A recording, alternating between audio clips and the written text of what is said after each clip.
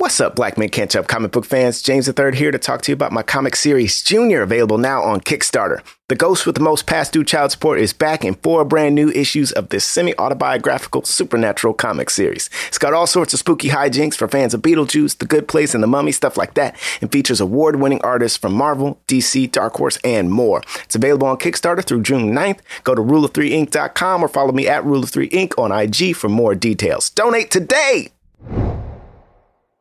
I love driving with Uber because I have access to 24/7 live support. As a female driver, I need to feel protected. Uber has my back for sure. Uber, earn like a boss. Sign up to earn today at uber.com/boss. This episode is brought to you by Amazon Prime. Whatever you're into, with Amazon Prime, you can go deep. So if you're all about pop right now, you could watch pop documentaries on Prime Video, discover pop playlists on Amazon Music Prime. And if you're really serious, order a rhyming dictionary with fast free shipping from Prime. From shopping to streaming to saving, it's on Prime. Visit Amazon.com/Prime to get more out of whatever you're into. Forever. Dog.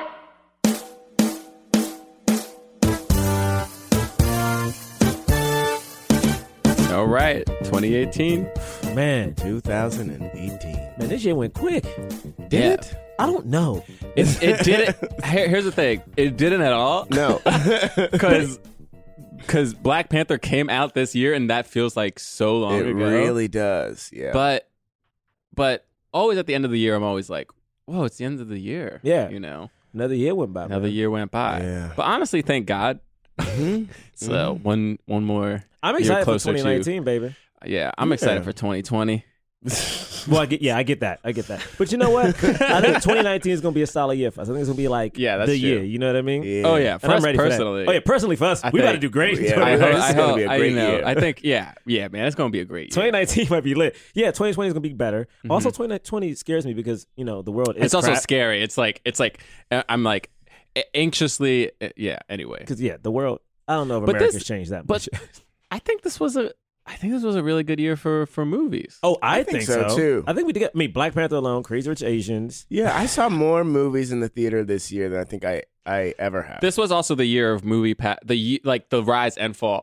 Yeah, you're right. In the same year. Yeah, like it exploded like at the end of 2017, but like 2018, everybody was like, "Yo, we all got this movie pass. We about to see all these movies," and we did, and movie pass went under. Yeah, but you know what? Now we got AMC, which honestly, I know. I like a little bit better. I'm trying to figure it out. I don't think I have A-list. I think I have the one step Oh, yeah, Well, you then got, that's you got nothing. Premiere. below. So that's nothing. That's nothing. That's You got not Premiere. doing That's anything. just free reservations. Yeah. Oh, that's nice. I On get to do that. Fandango. I get to do I mean, I free guess that's reservation. cute, but we I get mean, to pick yeah, movies you get in to- advance. Get to see IMAX. You get to do what? Yeah, man, it's pretty good. I mean, it's Dolby honestly 3D. Wait, what? all for the same price. I'm not For even the paying same extra. price? I'm not paying extra. Yeah, Wait, but same price. okay, I got to get that. $20 a month. Yeah, man. This is This actually, is now a plug for we're not AMC. we're not sponsored by, but we should be, to be honest. We should legit be sponsored by AMC. Yeah, come on, AMC. Real quick, What's up? can we give some shout outs to some actors this year? We Come on, have brother. Who to. you want to give a shout out to Yes, first? we Who's have your Okay. first? Who's your first? I'm gonna be real with it. Who? Okay. Brian Tyree Henry is number Brian- one. Okay, number Brian- one. Here's why. What's up? He just low key was in every good movie. and his arc on Atlanta this season was fantastic. Yeah. Yeah. I mean, to be able to crush it in television and then crush it in several different movies. Mm-hmm. And he did a play this year. He did a play. And did a play. And That's At right. He least did a one- play. At least one play. He did a right. play. That's right. Which So is he did- wild. He crushed in A Atlanta. Broadway play. His episode Atlanta has made the list. Not his episode, but you know how they do like one person. Yeah. Not one person, but his particular episode has made one of the best episodes lists Yeah. on many TV Wait, lists which in one 2018. would you say It's the was one- his the episode? haircut The one. barbershop. The one. barbershop. Okay, all right, yeah. Episode is crazy. Yeah. That has made so many lists because of his performance solely in the woods. Yeah. Oh man, it Yeah. was so tragic. And he was in Spider-Man, Into the Spider-Verse, which we already reviewed. He was Yep. in Widows, which we already reviewed. Yeah. He's in this film, film, Beale Street. Beale Street, which we're He was in reviewing something today. else. He was in 4 He was in movies. White Boy Rick, which White I Boy saw, Rick. which was a White good Boy movie that people. Rick. I didn't see that. He was in, and I didn't see this movie, but he was in Hotel Artemis this year too. Oh, Oh, wow. was he? Wow. You know, good for him, man. Wow. Good for him. Good for him. Yeah, I think he yeah. appeared in an episode of Room 104 this year. He appeared in an episode of BoJack Horseman. God dang. And, of course, Atlanta. This just means he was really busy last year. Is that what that means? He was busy filming a lot last year. Is that what this is? But True. what they said was literally after the first season of Atlanta, all 4 of them blew. And was it Zazie talks about it all the time about like how sometimes they deal with like, did we sell out? Did we not? Because they all just started doing mad shit out of nowhere. Yeah. Did we sell out is a question. Which is interesting. I'm like, no, you just made it. No. You just made it. What? Does this sound like sellout movies? White Boy Absolutely Rick, not. Widows, If Beale Street Can Talk, Spider-Man Into the He Spider-Verse? did great. I think even if it was like Disney, like if it was, you know what I mean? If it All was of any those- of those things, I would have been like, that's fine. None of those His movies lineup I is just great. read were bad movies. Right. Like, His lineup was great. Like that's what to me, it's like if you're a TV actor, that's what you want to do. You want to Yeah. get in like prestigious movies, not necessarily be the lead, but be good enough that when you show up on screen, people are like, damn, yeah. you're so good. Okay, that's yours? Yeah. I want to I give have others, but that's my first. Okay, I think my first is going to be to Amandla. Okay, yeah. Okay. Because Amandla, to me, and I'm very upset, Amandla did so good in The Hate You Give. Yeah.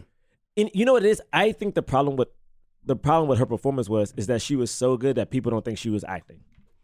I think people assume, and I think that happens sometimes with black actors where people just assume, oh, this isn't you stepping outside of your boundaries because, you have to know their struggle. You got to do, like, this has to be, like, so close to who you are. Yeah. And I'm like, no, she's I mean, not. I think that film got overlooked by many people just as a whole.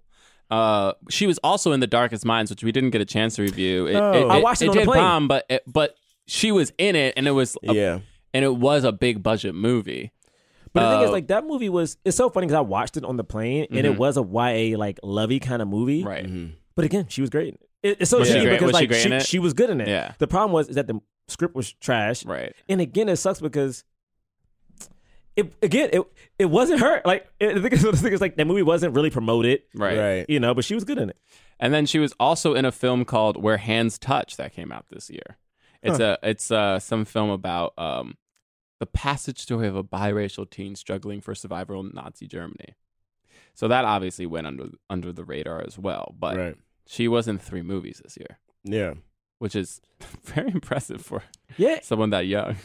And she's an activist, yo. You know what I'm saying? So to be a young black actress who talks about race, and she came out as queer recently, and I'm like, yo, God bless that girl. Like, the thing is, she's done everything that Hollywood tells you not to do, which is like speak out against issues that may not fit, certain audience types. And like, she's like, fuck it, I'm gonna do what I want. And she did it first. And I always say this, like, not to compete, but she was the first one, at least out of the young black girls to come out. She was like, nah, man, I'm down with this. Like, early, writing articles and stuff like that.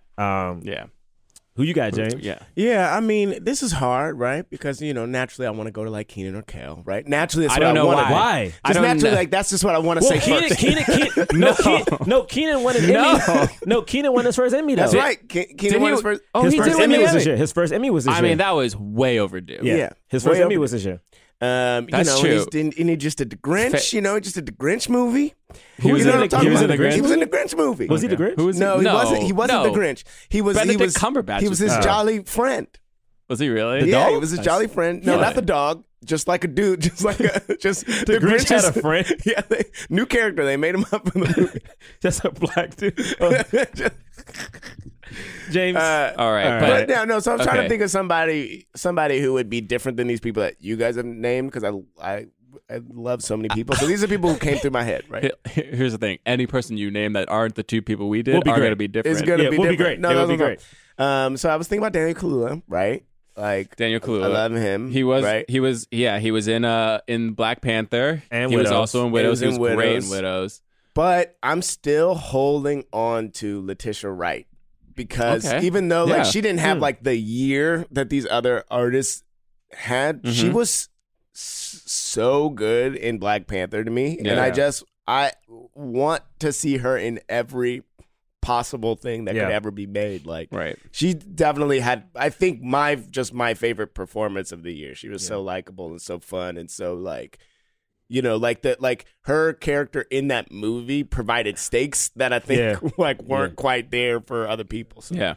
And also, speaking of that, like, I think we just got to give a shout out in general to everybody in Black Panther. Right. Yeah. 'Cause that movie had a lot of pressure, yo. Yeah. I mean, so much pressure. I remember when it first got announced on Twitter, all the hashtag Black Panther so lit.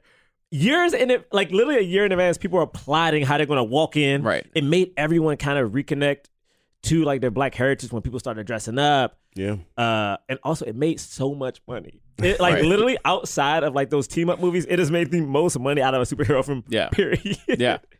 And it did it showing like Black. It opens with like Too Short playing in the background. Like for real, like that's some black ass shit in Oakland. You know what I mean? It opens with Too Short. Too Short is playing, and it's in Oakland, and it has. And what you did was you subverted that culture where it's like, yeah, Black Panther is the lead, but like everyone around him are black women. Like the black women around him, technically, to me, are stronger than he is in a sense. Like they keep him grounded, save his life at one point, and can fight theoretically better than him. I'm like, dog, you did it. You did it. It was a good year. Yeah.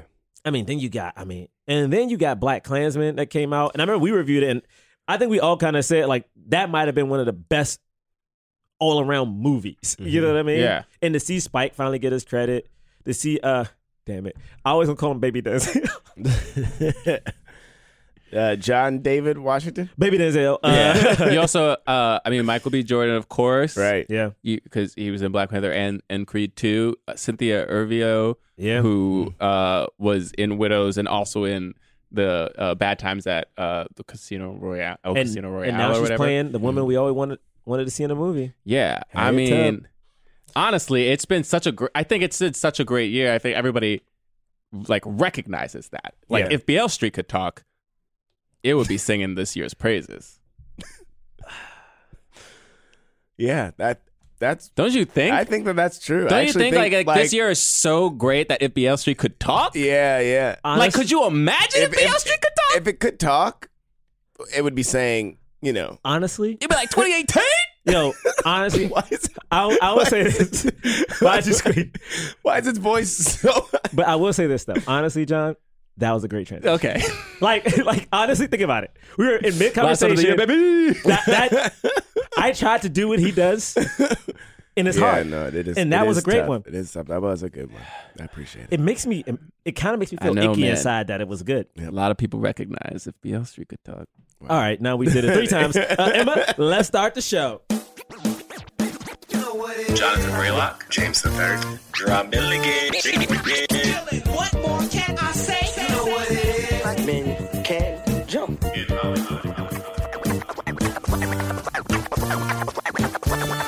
Black actors, man.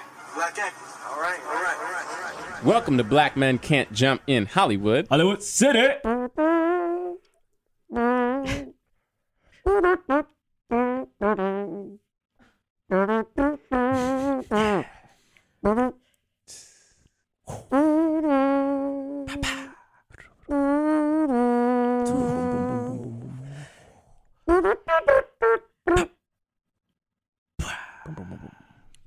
That's pretty good, James. That was not bad, James. Okay. Good job, man. I like that. I ain't mad at that. I liked it. I ain't mad at that, brother. I like that. All right. Hello, everyone. Welcome. It threw you off. It did. It actually did. It was better than it should have been. I was like, all right. My name is Jonathan Braylock. I'm Drum Milligan. And my name is James III. All right. Well, Sadly appropriate for this. honestly, Somehow appropriate. Thank you. you guys the have first been on the road time. today. You guys have been on the road today. You know what I'm saying? Good gosh. Before we get started, we do have a special guest in the Yes, studio. we have a guest. And here's the thing. I'm going to do the drums. Oh, you going to do drums so I can do it? Okay. I'm going to do the drums so you actually get something special. Okay? Okay, thank you. I don't want you to. How you going to change? Let's be real. How you going to change? Do you not have good drums? Okay, ready? All right, okay. Wait, honestly, You feel the pressure, right? I did. Honestly, all of a sudden I was like, wait, what if I did it like Gerard does it? All right, no, wait, I got it. All right, ready? Okay. Welcome, our guest, Rachael Edwards. Woo. Rachael works at MTV in development and also is my girlfriend, guys. That's true. That's a cute plug. Yes. Oh, snap. We just lost 1,000 listeners. No, come on back. It's fine. Yo, if our listenership actually drops. Just about to be like, oh, never mind. Your DM's like, man, fuck this I was shit. holding out. Only single one. Damn it. I've been getting shade for years for being the only single one. That's true. Well, I'm happy I Thank could help you. out. Thanks for being Thank here. you for know what I being mean? here. Yeah. You know, and we're doing a love movie. We are doing a romance. A love movie. This is a love feature. Oh yeah, black love. If Beale Street Could Talk, directed by Barry Jenkins. Yes. Starring the newly Golden Globe nominated Stephen James. He got nominated for his TV show. Oh, for the TV show Homecoming. Not for this, though. Not for this, for Homecoming. This movie didn't get nominated. Which apparently he's fantastic in. I Apparently, haven't seen it. Apparently he's great. Yeah. This movie didn't get nominated, though, for nothing. It didn't get any nominations? Not not even a single ensemble? No way. Not a single one? Not even for SAG? I mean, y'all can look it up, but I don't think so. No, brother. I'm not looking It, of it course, up. stars Kiki Lane, First film ever.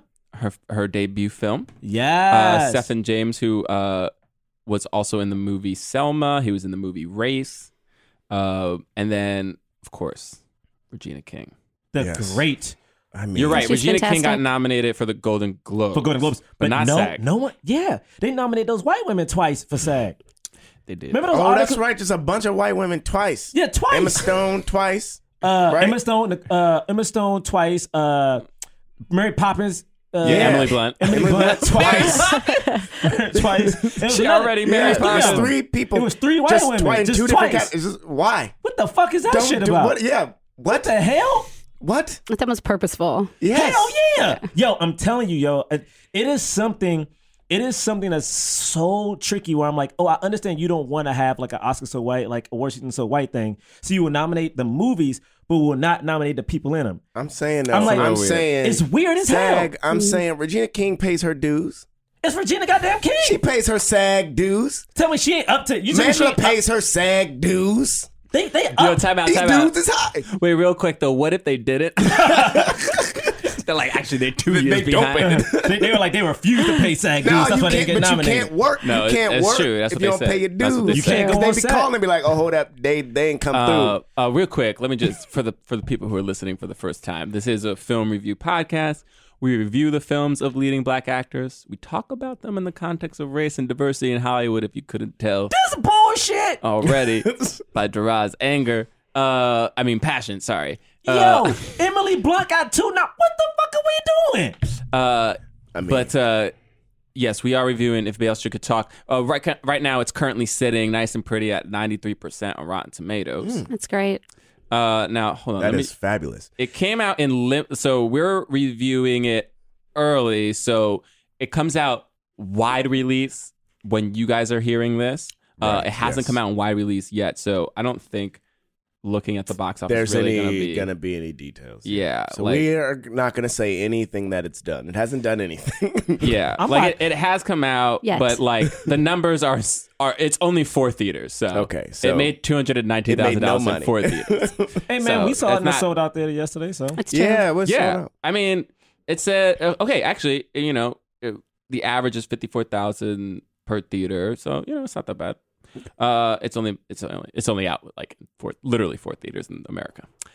So I'm looking at these let's goddamn talk about it. nominations. To Hollywood be fair, don't like Regina black King got actresses. 2 Oh. nominations for Golden Globe. that's true. That's You what t- the naysayers but are gonna but say. fuck that. You're telling me I'm looking at the SAG nominations, Yes. right? Mhm. You're telling me that no woman of color, like I'm talking about at least, and again, I understand we don't have a lot of options, but It's so weird that they nominated Emily Blunt for supporting actress for A Quiet Place. She was which is goddamn lead. which is Yeah, she's first of the all, lead. she's the lead of that movie. She's the lead of A Quiet Place. Inarguably. She's Like, she is the lead. of A Quiet Inarguably Place. the lead of that movie. Second of all, that movie's great. I love that movie, but what was she doing in that movie that was like, we gotta nominate Right. her? Wait, She hold had up, one scene wait, I love. hold She up, had a hold couple up, scenes I hold love up. though. There's She a had scene in great scenes, but there's it a was scene a in that horror movie. film. There's a scene in that movie She had some good that scenes. is there. maybe the best scene in any movie. The When tub. she's trying to get The tub scene. Baby. I agree. That tub scene was a Baby, good scene. that scene is so. I love that scene so much. I It's can a talk about great that scene all scene. day. But give her a nomination for that instead of Mary Poppins. I ain't Mary even Poppins seen though. Mary Poppins, and I know That's it Mary ain't Poppins. Julia Roberts. Julia Andrews, Mary Poppins. That's Mary Poppins. I mean, ain't fucking Mary Poppins. It's Mary Poppins Returns. None Where of the fuck us. she go? She back. We haven't. None of us have seen Mary Poppins. I don't care, John. It's weird to give her 2 nominations. It is One- weird. One for a horror film and the other for a movie that's not out yet. It's just bullshit out of very here. strange. It's just very, very Yeah. strange. I ain't playing these games with them. You telling me, and you're telling me for TV, you couldn't give She Regina wasn't King nominated one? for TV either, huh? No. Yeah, that's weird. All right, so that is but let's weird. talk about this movie. Okay, I'm a trash Enough of SAG this. Awards Enough of as we SAG. do it. but I'm upset. We already did. We already did. Have they Yeah, got enough? we've done it by now. Have they been burnt down enough? Yeah, let's do Beale initial thoughts. Beale Street. Oh, you Yeah. gotta give a synopsis of like the movie though. You know what I mean? Like, Oh yeah, so Yeah, it's it's like basically a- it's a and I do want to know. I'm trying to figure out how the book told the story. Like I don't know if it was because the way that the movie tells the story, it time dashes. It's like jumping back and forth, right? I feel like Yeah. but basically it's about this very young couple that they're in Harlem, right? Or- yeah, they're Yeah, they're in Harlem. So they live in Harlem. They are getting married. The one family kind of isn't like super into him. Then he gets arrested because he's accused of raping a young Puerto Rican woman, even though he didn't do it. And you also have like a pregnancy, like a unexpected pregnancy that is coming. So it's like it's kind of just showing their love like relationship like developing. At the same time, they're showing like this like kind of trial and like the stress of like a baby coming, even though they don't really have the means to take care of it, and he's in jail. Also, one thing is you said that like trying to talk about the comparison between the book and the movie. I realized that there has to be more black movie reviewers because if this was a movie, like usually like if I watch like a white film, I can go and Google like movie comparison, Right. and it's like what the book did, what the movie did. Entertainment Weekly has one, and there's not one single one. And you know why? Because it's a black film, and black people don't get a chance to review movies. I was trying to find it, and I don't know. Maybe there is one, and we just couldn't find it. But So let me keep scrolling. I'm on page 3 of the results of what is this? Google. www.google.com. Google. And Google ain't telling me that someone did it. right. Yeah. So you know what? We should do Vulture, Entertainment Weekly, HuffPost, what is this? Vox. Hey, maybe we should get a couple more. If you got one person of color on staff to review movies, let's get 2. But shall we go into initial thoughts? All right. You want to go first? Would you like to? Sure. So I liked it a lot, right? I love the love story. I love that it was just a good story and supportive families. But I also feel like I missed a lot of holes. Like they teased a lot of moments that we didn't really deep dive into. So like the Puerto Rican girl, like she went, like we kind of found out that she was brought here by this white guy and like had these kids. Right. But then, so I thought it was going to be bigger than that, but then nothing We don't really happened. find We out. know nothing about her. Right. But like, but maybe we're not supposed to know. I don't know. But I kind of want to know because you tease that way. And then like Fonny's family, like his sisters and like mom who ain't shit, they came in and left and that was it. Like we never ever heard from them again. I don't know. It was kind of weird. You didn't even. true. Yeah, that's true. You had the ones really kind of only the one scene with them. early Yeah. on, too. I said a lot of teases and holes, but I mean, the holes that were filled in, I liked Right. for the most part. Okay. Yeah. I hear that. Do you want me to go? Oh, sure. Yeah. It's interesting. This film, here's what I'll say. The thing that stood out to me the most about this film was the cinematography. Yes. It's beautiful. It was just like a very beautiful film and it felt very intentional. Like every shot felt very intentional. And to me, I thought what I got the most from the film was showing the beauty of blackness and the beauty of black love. And all of the moments with them together. It was slow, but it was very like you could feel the love, you could feel like the kind of innocence, the emotions that were running deep, but not a lot was really said. And the camera like lingers on people's faces throughout the whole movie, like lingers on a lot of people's faces. And there was something about that felt very intentional of like, you're gonna stay here. Like they're telling the audience like, we're gonna stay here. You're gonna like look and embrace this and take it in and it becomes a part of you, which is great. I'm not 100% sure if I was down with with like the non-linear storytelling. I understand it as a choice, and there's a part of me that was like, maybe this was more impactful than the other way around. But it left me a little confused, kind of like you were saying, Rach. Like I don't. There were certain moments that I wanted more of, and then we didn't get back to, and so because it was like this non-linear story, it was like there and also I will say, in the wake of like a Me Too movement, I was a lot more sensitive to the rape accusation than maybe I would have been at another time, especially because it was a Puerto Rican. It wasn't like some white woman being racist and accusing a black man. It was like and that scene that we have with her, you feel the pain and the trauma of her, and I think it makes sense. Like, there was a part of me that's like, man, this is really, what a tough situation to be somebody who got raped and who didn't really see the person who raped them, and then like somebody telling them like it was this person, and you going like, yeah, it was that. You know what I mean? And like, and the way that our memory works, like, it's very easy to kind of just, if somebody like incepts a memory into you, you can create it. You know, you can just create it, and then you just think that that's what's real. And that was heartbreaking to me, but the film was less concerned about the kind of messiness. I mean, like, it was in a way, but I think it was like a lot more about the fact that he was like falsely accused and like there's this racist cop.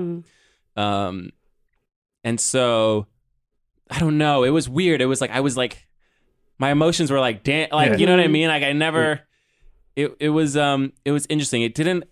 It wasn't the same impact as like a Moonlight for me. Yeah, same here. Sure. I get that. But it was still a really beautiful film, and I thought the acting was really good. And I do think Regina King was like a standout in the movie. Yeah, she was great. Especially because I think her character was like super layered, because you had like all of these different kind of feelings, and she was one of the only people other than the two leads that we got to see like multiple scenes of. I mean, the two fathers, I guess we got the scene with the two fathers as well, which was cool and interesting. But we didn't know all of the backstory between like what did happen between why her did they hate parents. each other? Yeah. You know what I mean? And like what is going on with the sisters? Like what like, we understand that they love for their mom and they're like standing up for her, but like how do they view their younger sister, and like what are they doing with their lives? And we knew a little bit more about Tiona Paris and Regina King, and that was, and anyway, there were a lot of great scenes. I will say this, I think ultimately, I'll stop talking. There are a lot of great scenes, like a lot of great scenes that I really love that stand out. It just, as a whole, as a movie, it wasn't as strong as I thought maybe it could have been. Black Men Can't Jump in Hollywood is sponsored by BetterHelp. Guys, man, I just had a job end, which, I was very fortunate to have, but it's so funny how quickly stress starts to accumulate when you're not working. It's too much. It's too much. It's heavy. I got the shakes, and the heart palpitations, all of it. I agree. I will say I've had the benefit of not being unemployed this long since 2009. And what are we in April? Soon to be May. And I have not had a paycheck all of 2024. So this is the most stress I've ever had. My parents may need to get an aid. And I'm like, who's coming to save the day? So stress is high. Anxiety is high. And, sometimes to talk about this stress, therapy can be a safe space. Like, get that stuff off your chest, figure out how to work through whatever's weighing you down, instead of just keeping it all bottled up and feeling like you have to hold everything inside. I know therapy has helped me. I almost look at it as like check-in. Like, sometimes I got a lot to say, sometimes not so much, but it's like, it is super, super helpful. Yeah, I appreciate getting the tools to like kind of understand the mechanism of how I'm behaving, and reacting in certain situations. Yeah, I use BetterHelp, and Timothy, Black male therapist, saves the day because he gets it, man. I'm like, you know what? Thank you, bro. For sometimes it's just 30 minutes of just me rambling, and I'm like, oh, you didn't even say hello yet. and he's like, keep going. I'm like, thank you. Yes. If you're thinking of starting therapy, give BetterHelp a try. It's entirely online, designed to be convenient and flexible. It's suited to your schedule, which is absolutely essential these days. All you got to do is fill out a brief questionnaire and you can get matched with a licensed therapist. And if you want, switch therapists anytime for no additional charge. Get it off your chest with BetterHelp. Visit BetterHelp.com/jump today to get 10% off your first month. That's BetterHelp, HELP.com/jump. You gotta jump to get that BetterHelp. BetterHelp. This episode is brought to you by Lay's. Lay's potato chips are made from real potatoes from real farms, and they're closer than you might think. Golden grows here on over 100 farms across North America. So whenever you open up a bag of Lay's, you can thank your farmers for making your Stay Golden moments possible. Lay's, stay golden. To learn more, head to goldengrowshere.com.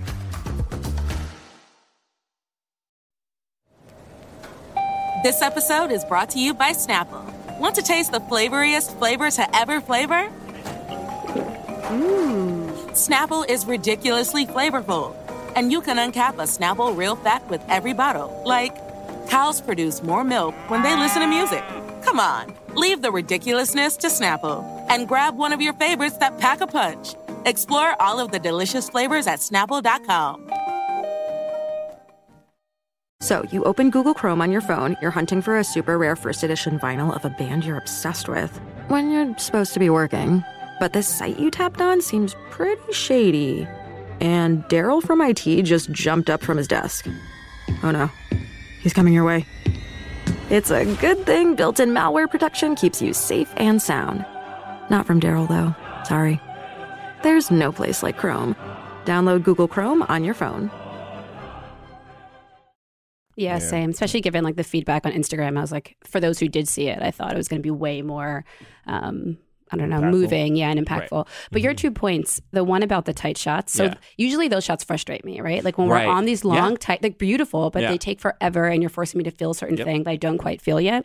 Until I heard Tish say that comment about looking into a black man's face. And then I was like, okay. And then after that comment, like I really appreciated those like tight, really beautiful shots. Yeah, that's a very Hollywood thing in 2018. Like it's been the they year usually of bother tight me. shots. It's like extreme.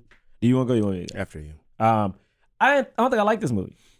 Fair. I don't. Like, and I've seen it twice. So I saw it. I went to 2 Q&As. First time was with my side chick, Jonathan Braylock. I was about to say, what? First time was with my side chick. And now Rachel has learned. That's how you're breaking it to me? That's, you know, that's Tessa knows. Tessa knows. Yeah, he's cute. I get it. Yeah, that, you know. And you're into curly hair. Yeah, so now you work in front of millions of people.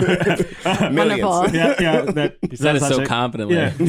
Saw it with my side chick the first time. And after that time, I didn't know if I liked it, which is why I really wanted to see it again. And we had a talk back with Barry J. And with everybody. And then Rachel and I saw it yesterday, and James and Kat, they were in the same screen. And then 2 producers were there, but I didn't care what they were saying because they weren't black. And then because I cared about what they I wanted to hear the other struggle, and it was like no offense, I was like you're not going to relate in a way. And the moderator was very bland. I was like, I don't know why this dude is here. He's not relating to anything. But anyway, Regina King and Barry was there. And even the second time watching it, I agree with what everyone said so far. I thought it was very beautiful. But, and it's something that's very tricky, is that I didn't like the movie until the James Franco scene. The Dave Franco scene. Because, and again, I get very antsy about critiquing people's performance who are like in our, immediate touch or whatever. But the way that Fonny was at the beginning, I feel like usually when you see a black man in particular, he's very strong, he's very brutish, he's very quiet. You know what I'm saying? When it comes to showing love and affection, like it is very manly in a way and not gentle. And I thought, just for me, the relationship felt very cold until that part, because he just felt so and I hate to equate smiling to things, but to me, it's like, and I know Rachel and I talked about this, the second time was determined to figure out when did he smile first. Yeah. Because in the first time, I couldn't figure it out. I was like, why don't I like this thing? And he did not physically smile at her until he was trying to sell her on that loft thing. And to me, it was beautiful because to me, it's like at that point, I'm like, I get it now. Because even after that, when she came to visit him in prison, he was joking and like he was happy. And he was like, oh, look at you. You're like 2 houses. But did he not smile in the opening scene? He did not. He gave her a smirk. And here's the thing. I know it's very particular, but it was I get it. And here's the thing. Just to defend him a little bit, maybe, and then maybe this is like actually like a snipe at Barry, which is, I don't want to do. Yeah, but, that non-linear. Like, if I don't know how their process was, but like it's hard when it's non-linear. It's hard when you don't know where you are as an actor in the story when you're doing certain scenes, especially if things are out of order, and then like how it's going to be pieced together. And there's a part of me that's like, yes, and like would this have been solved if we saw their romantic relationship developing at first, instead of it being they're already in love, and then there's this horrible thing happening, and then we go back to start seeing the beginning of it. You know, it's because to me it's like, and again, it's very difficult because I feel like we rarely see black love, or John, we were talking about this like 2 days ago. We talk about like rom-coms, and I've been thinking about rom-coms, for instance, a lot, and it's like, we rarely see like a serious black love story, which is like a Blue Valentine, a Revolutionary World, where like love is hard, it's difficult. Or not even a rom-com, like just a general love romance. Like film. It's tough. Like, we got Jason's Lyric, which is kind of, interesting. And then, you got Beyond the Lights, which I guess is, whatever. So to see this, I was like, yeah, we got it. But I guess for me, it's like I wanted the love to be overtly loving at first. Because to me, it's like we're seeing this black love. And the thing is, this movie is hinged on the love. Because the love is going to drive her to help get him out and him to keep his sanity to want to get out. And I didn't see it until, think about it. At that point, they started playing around, right? And then when she came to visit him afterwards, like he was like, oh man, your biggest 2 houses. And then even when he's beat up, not to skip it, sorry, spoiler, but like he's still trying, you know what I mean? And even when he's because to me it's like, if he is loving and super happy, when he goes through his struggles, it's going to make the pain of what she's seeing and what he's unable to talk about even harder. And if you look at it, it happened with Tyree. When Tyree is super happy in the movie, like when he goes to his painful story, it's like, oh shit, this jokey ass dude is now like bearing it. I don't know. And again, I liked it, like, but I didn't like it until that midpoint. But I won't say I didn't like it. It's just I feel very indifferent. Like I don't know what's what up about with like the restaurant scene and when they were walking back from their date, like at night, he was smiley and playful. But I guess it goes to your linear question. Is that after? Right. See, but the restaurant part, the first time when she's like, oh, I knew he loved me. Sorry, I'm being very particular about it because the second time I saw it, I wanted to see it solely because, and it's so dumb. I know it's so dumb. It's solely because of the smile. Like, the second time she was looking at him, but he was smiling at Diego. Like he didn't turn, and I know it's so dumb, but he didn't smile at her. He didn't smile at her. Like, and again, it wasn't like he was mean because he was, like she said, he's holding my hand. You know what I mean? Like he's holding my hand, which is a very important thing. But even when they walked into the restaurant, like he definitely was like smiling and jokey with Diego, and he came back, and this is so dumb. The smile has continued for him joking and speaking Spanish with Diego, but he wasn't playful with her yet. Like he was playful with Diego, and again, it's very particular.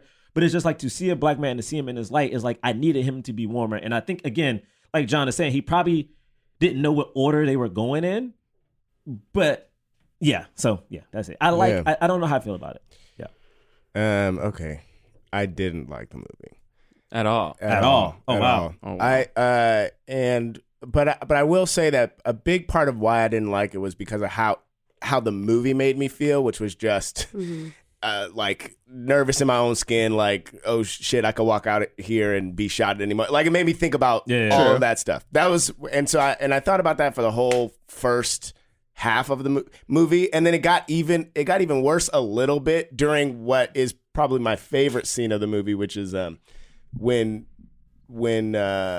Brian Tyree Henry has his monologue about like what it's like in prison. And I think that was also one of the most effective uses of the nonlinear storytelling and the not showing of things that we know are happening. I thought that scene was amazing.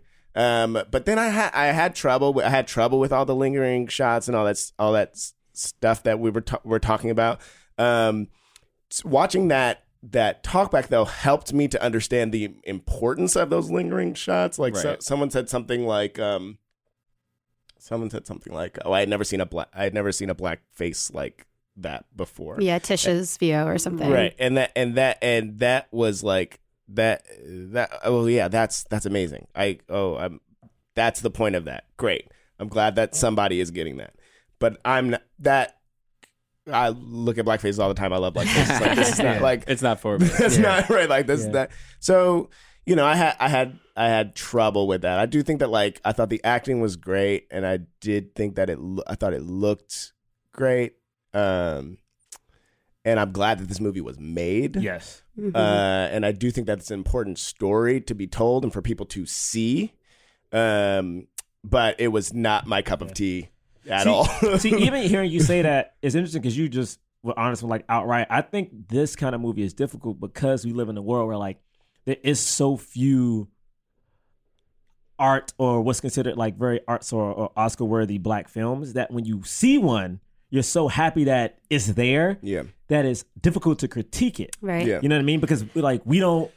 Yes. Because again, like, we talk about this, even some of our peers, like, yo, they can do whatever because like you cannot say anything bad about it. Whereas like this movie, again, like I'm only bringing this up because I love that you openly was like, I didn't like it. Whereas like I wanted to say that, but my mind was like, no, let me try to defend the movie. No, like I checked my watch a couple times. Like I felt like it was going on for so long. An hour had passed, and I thought the movie was almost over. And I was like, oh my God, like another hour of this, I'm gonna die sitting here watching this. Then that's just and again, so much of it, it's almost not a problem with the movie that the movie made me uncomfortable, right? But like really was not the kind of thing that I saw this movie for the podcast. Kind of. I get that. Yeah. Want to start this thing? Yeah, let's start. I mean, it's so. I'm trying to. It's hard because I was trying to find a plot review. Yeah, because it's hard because it's not linear. So I'm trying to. Because I also, you guys saw it more recently than I did, so maybe you can help. But I know it starts with her narration, right? Yeah, it starts with her and Fonnie on like these steps, and it's like beautiful. They're matching, which I was trying to think, is that real time? Was it a daydream? Anyway. But they're matching. Well, they both have that's blue the and other yellow. thing about the film that I think is also intentional is that a lot of moments do feel like a dream, and there are like certain sequences that I think are not real. Well, I couldn't tell, right? Because this felt like a non-real one. Like him, like in the subway with the. That was definitely not. That's definitely not real, right? So like there are the way that the film was kind of composed is like it kind of makes you feel like a dream, and I think that was intentional because because I think in the reality, like in the scope of like human life, their romance, them being together was like very short, like very brief. Mm-hmm. Yeah, it was like a couple. They said 3 months. Right? That's what someone says later on. That 3 months y'all running around. Yeah. They were. Looking for apartments. That's right. 3 months of them being like a couple. They were friends, right? Because they were friends. And so it's like very brief. So it's like, so in a way, for her, I think it feels like a dream. It was like, remember, like was that real? Yeah. Like it was like this amazing thing that happened, and like it's all being taken away. It almost makes it feel like that what happened wasn't real. Like it was just a dream that I had, and now I'm back to like this crushing kind of reality.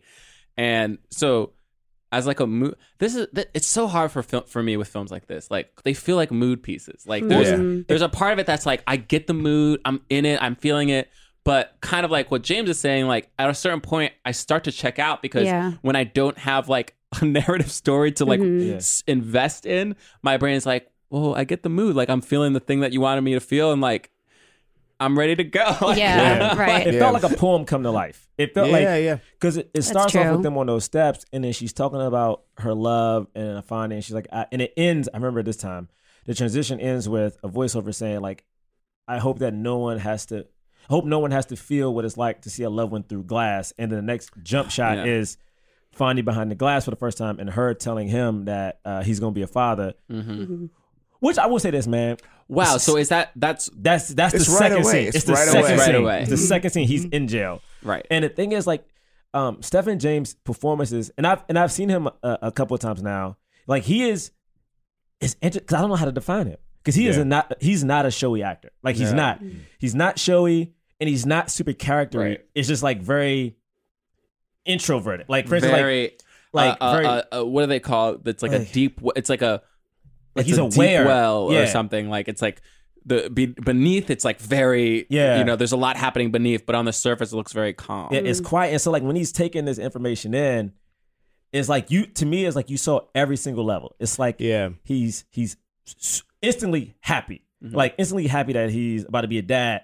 But then the realization of I'm in jail right now and I can't help you through this 9 months. Because the movie, well, it goes from 9 months and then it has a weird jump to the kid is 2. Yeah. Like, that also frustrated me too, because the non-linear part of it is fine, right? If you're gonna dance around, Right. but to touch on things like that, like a 9-month like countdown, could have been really cool to like see them try to figure it out within 9 months. But yeah, then it cuts to the kid's like talking 2. and drawing, and But they did a couple things like that I struggled with, which was like it sort of seemed like we were following. It seemed like we were following a present and then like a past that was both sort of building up to one thing. But then they stopped doing that. They keep teasing you. It seemed like it was doing, and then they immediately were like, no, this is now a moment farther. Yeah, it wasn't a simple like here's a present, here's a moment from the past to explain where we are in the present, and then come back to the present and keep going. Right. Like, to the point where, and it's hard. Like when those kind of things happen, the stakes are like they're not as prevalent because there's a part of you that's like, I guess it already happened. So, and then for me, it just like, it actually made me sad. Like I guess like, and I don't know if the purpose of this movie was like for you to be sad for most of it, but like, it was kind of sad because even when they're falling in love, it was hard to be super joyful about it because you already know he's in jail. And so it's like, it feels very tragic. Yeah. So okay, we have the scene with them So it's the scene with them. She's telling him that they have he's going to be a father. Then it cuts to her waiting for her mom to come home, Regina King, and then like now she's about to tell Regina King. And this is the part that scared me for real. Like this next 15 minutes was terrifying because I never read the book, and my thing is like, yo, please don't let this family back. Like, I just didn't know. So I was like, is the mom going to go after her? Is the dad? I kept thinking Coleman was about to just like throw the bottle and be all upset. Like, I felt that way too. I was tense. But then it seemed like the attitude of the audience was like they were enjoying like when the jokes would happen or when like a life moment would happen. They're enjoying that. Like the silence between Kiki and Regina in the first moment when she's there, and like sort of the way that this is shot of like Regina will disappear behind the opening of the door, and then she pops in again, just asking these questions. That was nice. The tension was there, but was all like the time trying to figure it out. Like the whole time she's looking at the door, they're like something is wrong. There's one shot where she walks across and she's just like, huh, and you see her almost let it go until she says, "Mommy," and I'm like, ooh. It is something like, think about it when you talk to your parents. There's a moment where you'll say dad, mom, but the moment you regress back to that kid for a certain point, it's like you clearly need a thing at this point. You know what I mean? Either a support, confidence. The one thing this movie did, and all you guys have touched on it, and I think about it till right now, is that we don't finish a lot. Nothing. Like they didn't fit. So like she didn't tell her. I would love to have seen Regina take in the knowledge of what happened. And we see her tell the father. The father. But not See the really. father. Didn't the mom tell the father? The mom- mother was like, the mom we're told gonna. the mom. The mom told the father. So she didn't say it until Ronnie's parents or Fonny's parents. She finally did. Right. And it's so interesting about that because again, this dad. First off, who is this? Who is this man? Coleman Domingo. Yo, my great. He's God. great, and he's been in some other stuff too. He was in The Walking Dead, I think, or Fear of the Walking Dead. Fear of Walking Dead. Yo, my man. Fear? Oh shit, I don't know now. Oh, he was in one of them. No, you're right. Fear of the Walking Dead. My man, beautiful. My man, like this dude. This dude he was in Birth so of a good Nation. to see a happy black dad. Yes, he was in Birth of a Nation. Yeah.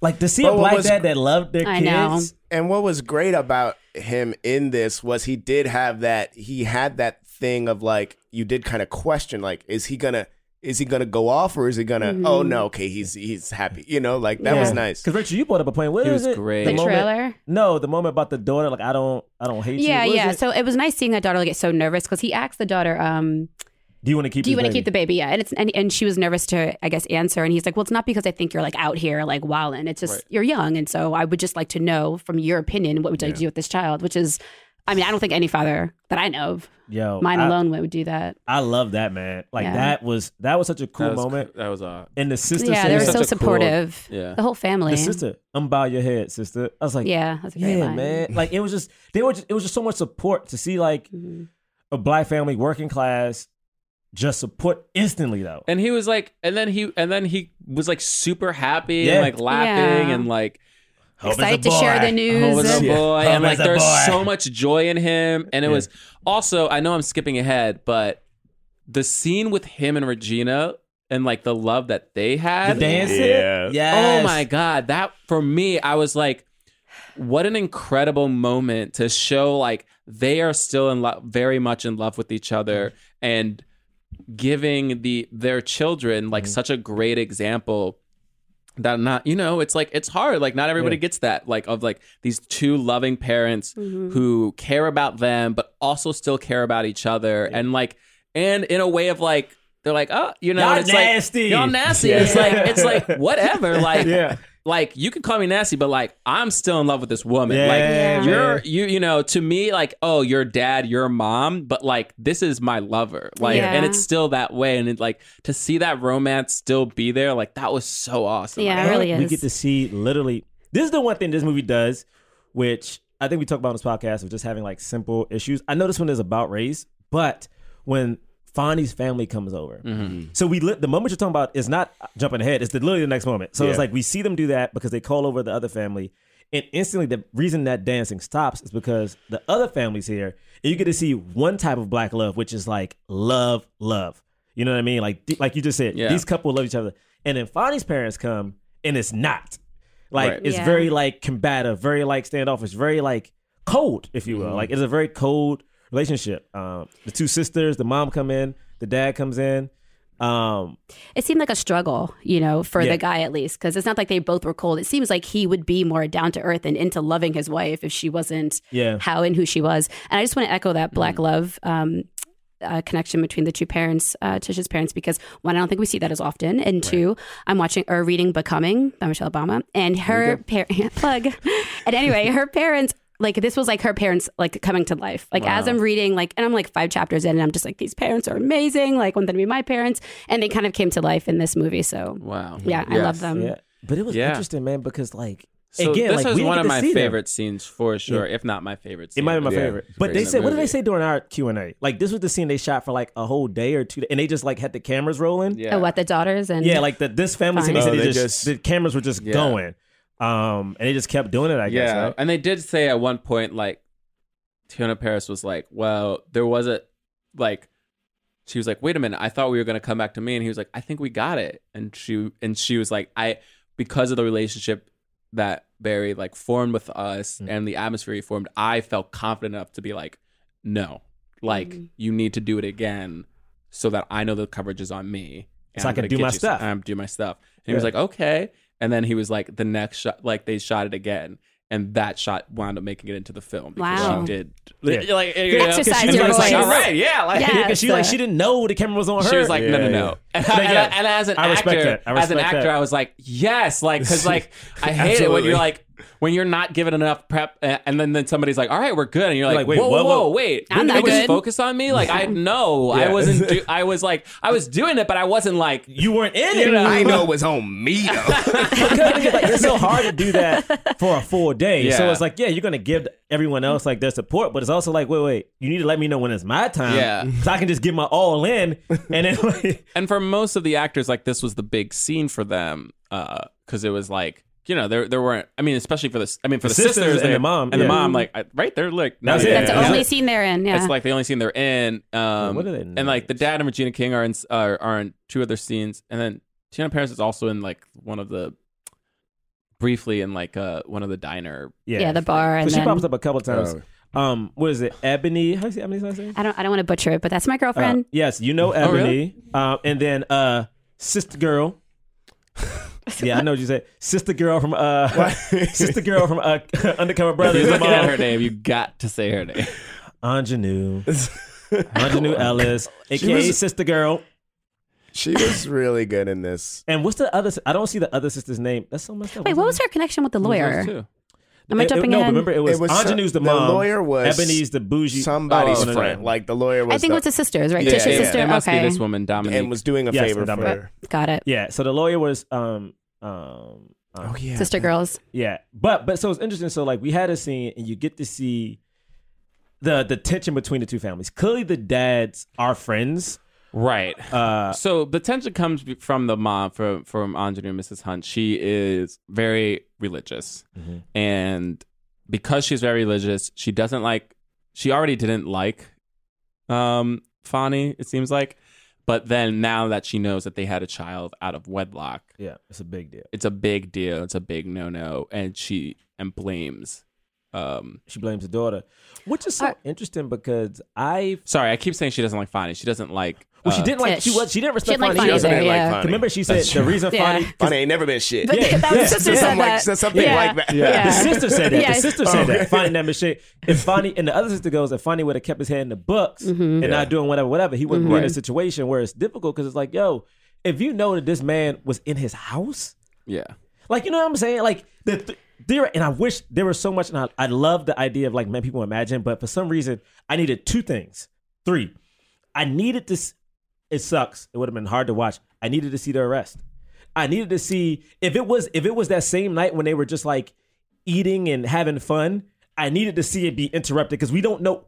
Was it a different day? Was like I 100% agree. Like was he just at home? The fact that the way that is introduced in the movie is just a monologue where we don't even see anyone speaking. And we just see pictures of a map of where Bank Street is and wherever it happened. That made me so upset. And then the fact that it after that never came up. I couldn't. And again, for me, just to reiterate, like it was so hard because I didn't know. Like when we first see him in jail, I'm like, did he do something? You know what I mean? Like I don't know. And because all we're hearing is like he didn't do it, but we don't know anything about like the actual like what actually happened, and we haven't met this racist cop yet or anything about it. So I'm like, there was a part of me that was like, I don't like this idea that we're just supposed to assume that he didn't do it, and not to say like it was just a weird thing. We didn't see it. We didn't see anything. We didn't see and like. And for him to be the actual story is like he was like arrested like basically where he lived, like not even close to this thing, and like the guy just like was just like, I'm just gonna pick some random black black dude that I had seen already, and he actually knew that it couldn't possibly have been him. You know what I mean? Storyline wise, I agree with you guys. Like, why wasn't there more detail? Right? Like, why are these holes so big? But I wonder if that's what they're trying to do. They're trying to make it seem like it's so bizarre. I We can not understand see the this intention behind that for sure. because the judge has seen nothing, right? Like, you know. But also, like to me, like this movie touches on something which is very interesting. Like, Rich, I know we talk about it, and I bring up my friend Chris a lot because he is now giving up production to go work in a field where he like will deal with young African Americans who are incarcerated, some for like weed charges, which is insane, and who are literally sitting in jail because they can't make bail, which means they can't make bail. Sometimes like their cases just keep being prolonged. So now you're in jail for like 3 years, and you're like, I haven't been able to see a judge in 3 years. You were. It's basically like being convicted of being guilty. It's like you are guilty before you're innocent because you don't have money. Because you can't do. You can't do it. You're in jail because you're poor. And it's like your job to like prove your innocence. Like that really frustrated me. The fact that the mom had, or am I jumping ahead? No. The fact that the mom had to get money, fly to Puerto Rico, find this woman alone. You know, also it's unheard of and like unsafe. You know, somehow find her, like talk to her, and then like even if the woman said okay, it wasn't him. Like how did she then prove that? Right. Whereas like this cop didn't have to use their resources. Like didn't have to confirm that what he said was right. Didn't have like it was just so frustrating to see. That's it. Think about a mother who technically blames her son, even though I guess she kind of missed that she believes that he didn't do anything, but the fact that he deserves it is like such an insane thing to me. It's like you think your son deserves this because he didn't live the life. Also, the thing that we have seen, maybe we haven't seen it yet, but like when we get there, like you realize he went to a vocational school. He wasn't robbing people. He wasn't like in the streets. This nigga was making wood pieces. But he didn't live that elite life that his mother wanted him to. And unfortunately, that's that. Like I know a lot of trash ass parents who have that mentality. I agree. Like I get that. And again, again, I bring this up a lot. Not my parents, but some of my family members are these kind of people where it's like you think you're higher above everyone else. Where it's like, yo, it could happen. This literally could happen to anybody because at the end of the day, it's like we could be walking down the street and have to defend like your partner or someone else. Like, John, I've been with you where like someone is attacking someone else and we have to say something. It's like that could have ended poorly because now it's two black dudes, even if we're not fighting, talking down to someone else who we think is doing the wrong thing. You know what I mean? And so like, I think they could have touched on so much, but this scene was so great because you saw the dad of Fonny say he's hip. Yeah. You know, I'm hip. Be loose. Talk kind of shade. That whole the wife relationship was so amazing. It was so weird. He's like, yo, I'm dads. talking to a real woman. You know, it's nice to talk to a woman. Basically, he implies. And then to hear this mom curse her unborn grandchild. Oh my God. No, that was ridiculous. She literally. That's why she got her ass smacked, which was wild, but it was wild. I mean, that whole scene was wild. Right. We like jumped away from it, but like you had so many people rock out in that scene. You had all of them. Yeah, everybody had a moment. Everybody had a moment. And then it was made more complicated because the father, Fonny's dad, like basically beats, like strikes her. He like hits her, and then they're all like, "Oh, like they're like, what are we?" It's like they all like didn't like her, and they're like, "Well, but that's not don't right." Slap her. That's not what you do. Every emotion in that that's room not was okay. accurate. You felt bad for her, kind of. Like some people felt bad. Yeah, some people were like, "How could you do that?" Others were like, "Well, she just cursed an unborn baby." Stop the curse. Like, come on. Because my thing was like everyone was sitting there trying to figure out what to do because this woman is cursing an unborn Such child. a serious And smack too. it was so intense, and and then you had the other dad, Coleman, like kind of drag him out, and then the other women were like felt bad, but then they were like, we're also not pitying you because like what you just did. Like let me just let's just continue to that was evil. Admit that like what you just did was really messed up, and you sisters like trying to pretend like you have your back, like you're trash too. Yo, like, Tanya's lines in this part were great. It was like, yo, ever since I met you and your pretty face, I've just noticed your Adam's apple, which also is a diss already. Yeah. Already just, she kept I never going. She had realized I wanted layers. to rip it out with my teeth or with my hands. But if you touch my sister again, I'm going to make a quick decision. And then she does that step. When she does that step, it's like, wow. Touch her. Oh, like, oh, shit. And then she goes to the line when the other sister goes like, we knew we shouldn't have came. Didn't know you could say those words. So shady. And then like, oh snap! But then That's my right. daughters would that. never be as like trash as you are, or like do whatever. No, She's like, because no one my wants to daughters fuck are them. My daughters are never going to bring in a fatherless child into this world or something like that. Yo, and then through that shit, I was like, dog. Her line. Also, to me, which is very difficult because watching this movie, all I could see was race. I get it was about race, but not race in like the greater sense of American justice system, which I also thought, but it was race in Hollywood. Because to me, it's like, this is Tanya's part is a part. If that would have been like Emma Stone or Jennifer Lawrence, like in a 5-minute scene, in like a fucking whatever produced movie, she would have got a nomination for it. That's true. Because it's the fiery, say it like you will, like sister that defense. That would have got a nomination. It's honestly so strange that none of these, because here's the thing, because we're talking about how much like, you know, it's like we weren't like super hyped on this movie. It's like I don't think any of us think this should win Best Picture or anything like that. But like it's still one of those types of movies that people get nominations for all the time. Yeah, totally. Because it's like you see so many like that's Oscar why they type made films. this movie. Yeah, so it's like you see so many Oscar type films where like they get nominations and you watch the movie, you're like, this movie's nothing. No, like, they just did it for There's Oscar. no way, and we haven't seen it yet, and I'm sure we're gonna review it. People keep asking us to. We haven't seen Green Book, whatever the hell. Green Book yet. Just but got like, that screener though. but two of them, you know what I mean? Like, you know what I'm saying? Anyway, whatever. But it is. But to me, and this is, I'm gonna be straight up. If this was whatever white Boston movie and Melissa Leo was Regina King, Melissa Leo would have got a nomination. I mean, hands down, Straight every actor that has a moment in this movie, it does acting that is worthy of a nomination. Like every single one. The dad would have been Christian Bale with a little bit of weight. Christian Bale would have got that goddamn nomination. So I'm serious, man. Some of the other things that happen. So you have like Coleman and I guess he does it with the other father. Yeah. The actor's name is Michael Beach. He plays the characters. I always call him waiting to exhale. Because he was the reason. Because remember she burned his car up. Yeah. And Larissa burned his car up. That was him. Isn't he also? He's in Soul Food. Is he also in Soul Food? He's the. Oh, maybe that's what I'm thinking of. I think you're thinking. I'm thinking of Soul the dude Food. who had sex with Faith. Oh yeah, sex with. This is the dude, and he was all crying like I ain't want to, but you ain't love me for real, for real. Man, I knew he was a cheater or something. Can we talk about this? Can we talk about what? Sorry, that's a different movie. So what's ironic is like to raise money to help get this guy to jail. They're doing illegal stuff. They gotta break the law. They gotta break the law. We all know hustles. But that explanation was great. Yeah, what they said. They were like, Yo, in that bar conversation. Why are you never worried about money? Right. That was great. And he was and like, they took our money, like, and they did it illegally, and they robbed to get this money, so we can do, because they were robbing to pay for the justice system to help someone who, and the thing is, the justice system technically at that point knew what was happening. Yeah, but that's just what it was. So these people had to break the law. Technically, if anything, they were the most ethical in this unethical situation. They did what they had to do for their kids. That happened a couple times. Sorry, but when Brian Tyree Henry when he got arrested, he was like, I had marijuana on me, a little bit of weed, but I didn't steal the car. You couldn't drive. He's like, I don't even know how to drive. But the charge for the car was less than the charge for marijuana, which was like. So I have to pick I did this crime instead of doing this crime.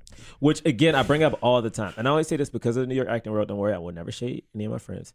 But I know so many white kids who do coke. Yeah. I know a lot of white kids who do coke. Just do coke. And the thing is, coke and crack, no, I'm just saying, but coke and crack are the same fucking drug.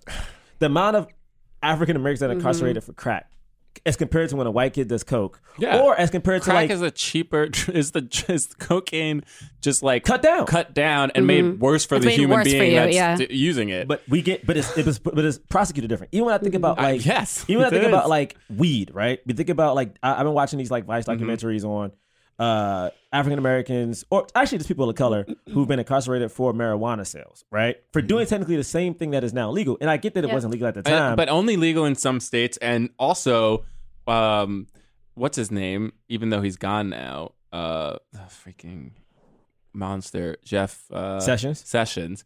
He undid a lot of the stuff that Obama was trying to do, like lessening those drug penalties. Oh yeah, but who's taking up that mantle though? The Kardashians. Why would you even say their name because on this podcast? I want people to know how fucking stupid it sounds. Every time they talk about getting someone out of jail, like shut the fuck up. You know Obama did that.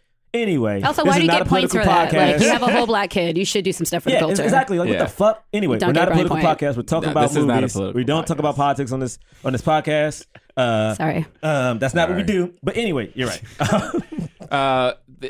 So I just wanted to mention, because we've been talking about this for a bit, but so we have that scene. But then, I mean, we should talk about the scene, and this is the only scene with Emily Rios in it. She plays the Puerto Rican woman. Also, which is crazy because she's on a really good show that people should watch. This comes on FX.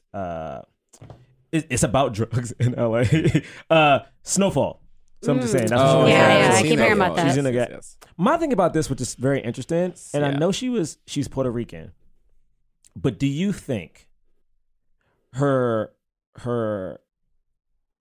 skin tone was picked on purpose? Because she wasn't like a darker skinned Puerto Rican. Because to me, when we had this conversation with Regina and she starts crying and yelling, don't touch me, for some reason, it just brought me back to old videos I used to watch them, like Black History Month, of like white women pointing at a black dude saying like, he did it. And they would just like go insane and just start screaming, like on cue almost, and then get like ushered away. Yes, I do like that this movie touched on that something did happen to this woman. So we should not criminalize this woman. Like, even when Kiki brings it up to Tayana, she's like, sister, I do think something happened to her. Yeah. This is a big deal. Even Regina's like, I know something happened. We don't want her to relive it, but also we're now doing something to someone else. We shouldn't destroy another life. Yeah, that made me so uncomfortable watching her, because at the moment she said, don't touch me, like calmly twice, and she still was touching her, saying like what, to Mary? She was saying like, prayer? She was like, sister, like women. She tried a different angle. She was like, woman, like, sister, like, and then I'm like, this is not the way. Like, you do not touch a victim. Like, I agree. So uncomfortable. It's so hard, and that's why that scene was like very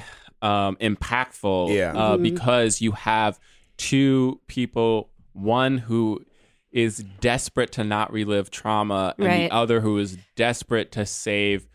I mean, for all intents and purposes, her son-in-law, and they're both so desperate, and it both feels like, and you're like, you feel for both of them at the same time, and you're like, oh my God, like how do we reconcile this? And it feels like there's no way to reconcile it, and it's so crazy that she had, like you were saying before, that she had to like spend her own money like to fly to Puerto Rico, like a place that she has no, like she doesn't speak Spanish, like she doesn't know anything about this place. She had to like go to like this to the seedy restaurant by herself, meet some random guy who was like protecting also, that dude her. is in everything. Yeah, he's in everything because he got big off of Game of Thrones. Like, I didn't know he came from Game of Thrones until recently. Yeah, Pedro Pascal. Yeah, he was great in Game of Thrones. Everyone says that. You know, he's also kind of good in The Great Wall, even though that movie is trash. No, but he was I'm not kidding. He's good on with everything. Yeah, he was in The Equalizer 2, which was, and he was in The Kingsman, with the sequel. He was good in that too. Yeah, he was good in that. But my thing about this is like, she had to go do all that stuff, and it's interesting because what I appreciate, and I think this is solely a Regina King performance thing, was I feel like as performers and in real life, when you're trying to get your way in something, you use different tactics. Yeah. And you do it nonstop. And as this started, you saw her try to relate at one point to the kids. Don't bring my kids up. So she can't do that. Tries to relate to being a woman. You've never been raped. I can't do that. She sees that she has the religious necklace on. She tried to relate to religion.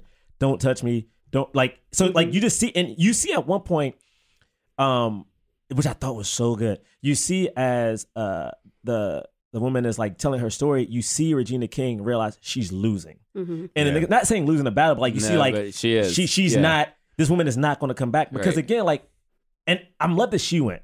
Because as a woman, she knows how traumatic this event must have been. And she gets to like, I know you don't want to relive this. I need you to. And she sees as a woman is talking about it, she can't. Because the woman says, I don't know what happened, but they presented him to me. And told me to pick him. And she says it verbally. They told me to pick him. And did she say that? Because I thought what she said was, because there are a few things I thought about that scene. One, like I did not get the wig. Like there was this whole wig scene. Yeah. You know, with the adjusting, the fixing, the taking off, the putting back on, the going out. And it's like your identity's not hidden, right? It felt, again, it was one of those things where it's like the scene standing on its own is a very beautiful scene, but the scene in the context time of was the so story, wasted, you're I like, thought. what are we doing? Yeah, I didn't get it. But also, I'm sorry, I pivoted. I thought what was said was they asked me to pick him out in a lineup. And so I kept thinking, what did the lineup look like? Right. So if the lineup was like all white guys and this one guy, you know, I don't know. It was definitely all black dudes for sure. But what she said is, because Regina King goes, you never saw him until the lineup. You didn't know him. And she goes, they told me to pick him.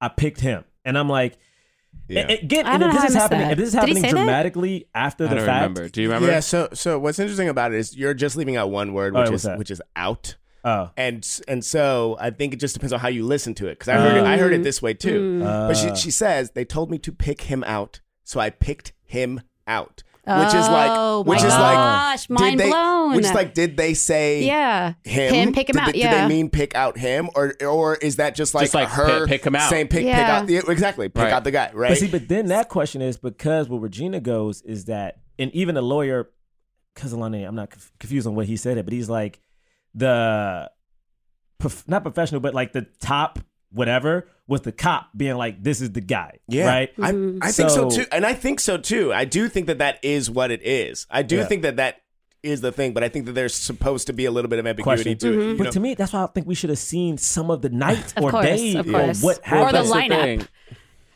lineup. Because we're supposed to believe like, oh, it's questionable. Did he do it? But I don't think we are. I think we're supposed to think he's innocent. But I'm like, So it wasn't actually until that point where I was like, could he be? Right. And I don't know if it's, it was her phrase of being like, I can tell you've never been raped. She seems so serious. Right. Like the whole time I was like, obviously they like, you know, he did not do it. They're just like using him.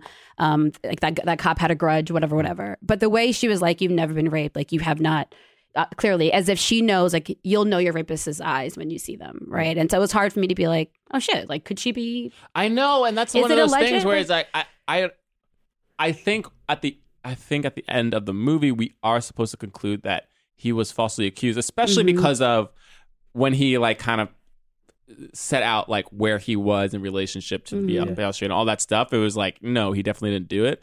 But this is the thing that I was kind of talking about in the beginning was like, the movie didn't, for me, deal with the complexity of this issue in a way that felt satisfying. It just made me feel like kind of like I was just like, this is all, and maybe that is the point, to feel gross, I guess, or whatever. I felt gross the whole movie. But I felt gross and uncomfortable the whole movie, and I do think that is the point of so much of it. Not the whole thing necessarily, but and then because the other thing about that is like that's different than just racism. Like that's like the horribleness of like living in society where there are people who rape, and it's so hard to get those people convicted. It's so, because it's usually winds up becoming a he said she said thing, and like we have a rape culture, and it's like, so those people get away. So like those kind of issues are like, it's like messy and gross, because there's like that part of you. It's like, an innocent person shouldn't go to jail. But and then you're like, we need to like believe victims. And it's like, what do you do? But also the point of is what they, again, what this movie is probably hitting on is that, what you're saying, John, like we need to do our investigation. We need to like take it serious. Like I know we read recently, and I put it up last night, is that, a big thing happened where a lot of places in the United States right now are getting rid of rape kits. Yeah. So it's like, if someone does decide to come forward 10 years later, the kid is gone because they threw it out. You know what I mean? And it's not even like they've waited the 10-year, it's supposed to be a 10-year period or something. And I'm like, they're not even waiting. They're just throwing this shit out. Whereas like, we don't take certain things seriously. We don't take. But I wish that was touched on. And maybe it's just like my ignorance. But because when I asked you, Dry, like, well, what about the the rape kit and the DNA test and stuff? But like, I didn't know that at that time they didn't do that. Wasn't a thing that people really did. And also, it wasn't the science wasn't available. Yeah. And also DNA was like actually like very pretty recently, I think. It was only in the 80s 90s. Like the OJ was like one of the first times they thought about bringing in DNA evidence, and then they were like, just people don't get this. That was in the show. Yeah, it was in the doc. Yeah. So only in the 90s where was that start to like actually use. But this thing touches on, and just so we can skip around a little bit, it's tricky because do you want to talk about the Dave Franco scene? Oh, this is my thing about Dave Franco. Okay. And I feel like it was such a.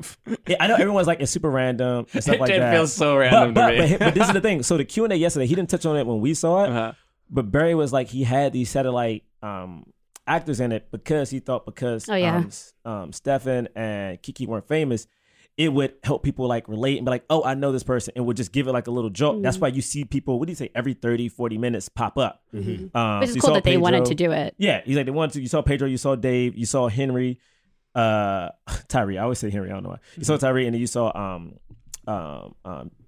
Diego. But to me, the thing about this scene, and again, I get that this movie is built on love, right? But this again is, I guess, super early on. I don't know.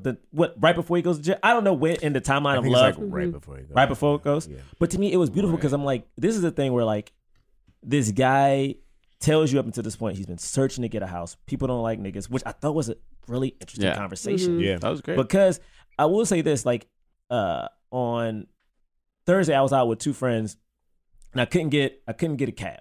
Right. I couldn't get a cab, and it sounds so dumb. 2018, I couldn't get a cab, but one of them had to get the cab. And like, it was a woman, and she like got the cab in 2 seconds. And in my mind, I'm like, shit, it's because my black ass is standing here trying to get this cab that it was easier for you. And so to, in the 70s, see a black couple go and try to get this and see that, oh, the fact that this black dude here seems untrustworthy, unsavory, I can't take advantage of the woman anymore. So I'm just be like, I'm gonna screw him. But to see them with Dave Franco, and I know I usually shit on white male saviors, but I don't think he was that in this. No, I don't think he seemed like an ally. I thought he was just a simple ally because what he says when he gets in the house, also he plays along. Like he's like, yo man, let me help you get this. That was like the most touching. Yeah, and he's like, why am I carrying more than you? You know what I mean? Like, why am I thought that shit was funny. And they're like, can you help me with the fridge, like the stove, and like he's doing that, and then he goes to the roof and he goes, I'm my mother's son, and I believe in love because love makes us different from them. And to me that's twofold. To me, that he is a white dude. Like, I know he's Jewish, but like he is visually looks like a white man. Right. Who in this movie you heard people say like, I think the white man is the devil because of these evil things that he's done. And we know at this point that a white cop has done something really bad to this couple. So to see a white dude be like, yo, not all of us are bad. I got you. And also to me is like, I don't know, like as just to see a man care. Like you just see this dude just care about this couple who like, what do you say? We don't have money or enough to buy a pot to piss in. So that means you're double broke because you ain't got the pot and you can't even afford to piss in the pot that you ain't got. You know what I mean? Like, that's some crazy shit when you think about it. But to see now Fonny warm up and like do the things that you want the man to do in this point, I was like, yes, we finally got to the shit. Yes. I get it. It was a great scene. And I mean, I am annoyed because they never answered the question on whether or not they get a tub in a stove. Like, I don't know if that was so playful or not. I know it's stupid, right? But literally, I'm like, are they really going to live in this lot? Right. Like, do they not have a stove? But then they don't answer the question because maybe they never got a chance to get to that. Yeah, because, that's true. Because where they get picked up at Bank Street, which is the other place. The other thing that's about this whole thing that's weird is that they're like super young, you know? And so it's like this kind of young romance, of course, in the time where like people had to grow up more quickly than we do today, but they're still like very young. And her especially is like, she's like very innocent because she's like living with her parents though, and like had never not lived alone. So anyway, this episode is brought to you by Snickers ice cream, the only thing that'll chill you out when you're about to find your zen and your neighbor whips out their new drum set. Made with 100% real peanut butter ice cream, smooth caramel, crunchy peanuts, and covered in a chocolatey coating. When you're out of sorts, Snickers ice cream chills you out. Buy it now at your local retailer. Sergeant and Mrs. Smith, you're going to love this house. Is that a tub in the kitchen? There's no field manual for finding the right home. But when you do, USAA Homeowners Insurance can help protect it the right way. Restrictions apply. Hi, this is Will Arnett. We are inviting you to follow us as we go on tour and we take our podcast Smartless on the road. Join us and watch any boundaries we previously had disappear. Like you've never seen us before, you'll see us on the road, ordering lunch, roasting each other, and on stage as we surprise each other with a mystery celebrity guest in each city. Boy, that sounds amazing. Welcome to Smartland! Don't miss our new series, Smartless on the Road, streaming May 23rd, only on Max. Subscription required. I also love, just to say, go ahead, but I did love, again, every other interaction we saw with him after this. Because at one point, which I thought was very interesting, is that I don't want to see anybody get brutalized. I really don't. But I think I needed to see a moment of him in the lunchroom or something. Because at one point earlier on, he's like, man, you don't know what I'm going through. He's like, and he breaks his voice. And the thing is something like very performance-wise where I think as men, like we normally have a tone to our voice, but to hear his voice squeak and he's like, you'll see, like he was breaking. And we did see that after Brian Tyree Henry's monologue. Yeah, right. So I think we were supposed to like take what he said and then realize like, oh no, now he does know. Because he says they can do whatever they want to you. Right. Which, there's that documentary on Netflix. No, I don't want to look it up. Anyway, there's many stories about how that affects black men and how like you can be in there just waiting for a trial date. So I kind of wish we could have seen something, either just him in his cells by himself. We had a lot of I think that's why I enjoyed that scene so much, because it was like so descriptive and it was like it felt visual, even though we weren't seeing it. That's true. No, not for Tyree. I mean, not for Tyree. It was like for Steven, because I feel like. But that's what I'm saying. That's what it did. It did that for me. Oh, gotcha. But I think it did it for us because we understood it, right? And I think that there were just so many missed opportunities to see or at least hear something that's not descriptive. To show the complexity of the story. Yeah. You know, and because I do like the messy, uncomfortable feeling. It was messy, uncomfortable because it was like, shit, we're in this. Like, this is really what's happening to people versus I have to like guess it. And the people, who will watch this movie, I hope they get it the way we get it, because we don't really get to be as clear, or they weren't really clear in the movie. But there's something that was so weird. And then we kind of quickly get to the end, which is like, he's in there, like we see him one time pretty beaten, you know what I mean? But he's still trying, which I really love to see. Like, he's really trying. He knows what his face looks like. He's trying to make this woman feel comfortable because she at this point is about to burst, you know what I mean? So I love that he was, because he's showing up. Ain't no way to cover that, you know what I mean? And I did like that. And we eventually get to the point, which I do hate that it wasn't a voiceover, but we found out he takes a plea deal because it was easier, and a lot of African-American men do that. But see, even that was like missed to me, because it's like, I want to prove that he really didn't do it. After that scene with women in Puerto Rico, like I really wished, I don't know, we saw more. It was more detailed, so that when he took that plea deal, we were just kind of like, yep, he was either, because I think James and I were talking about it. I was like, after that last conversation he had with Tish, he was either going to commit suicide or take a plea deal, right? Which is two common things that happen to black men. And really felt like he was going to kill himself. Yeah. Particularly after that monologue where he's like, everything's going to be fine. And then he kind of disappeared, like fades away. And then you see the beautiful shot with the baby. I'm like, is this real? Is she going to commit suicide in the tub? Like, to meet with him? Like, I don't know. I was thinking of all these things. And it was just like, so he took the plea deal and here's my 2-year-old. And it's like, what the hell? Like, I wish I would have had a little bit more weight to it. Right. I think in the scene we were supposed to like, it's like he lost and he's not coming. Yeah. Also, I would love how long was he in it? Was that kid 2? So wait, how long was the plea deal? I forgot. It didn't say. Okay, it didn't say. So and like just and what was the end? Was the end shot like just them?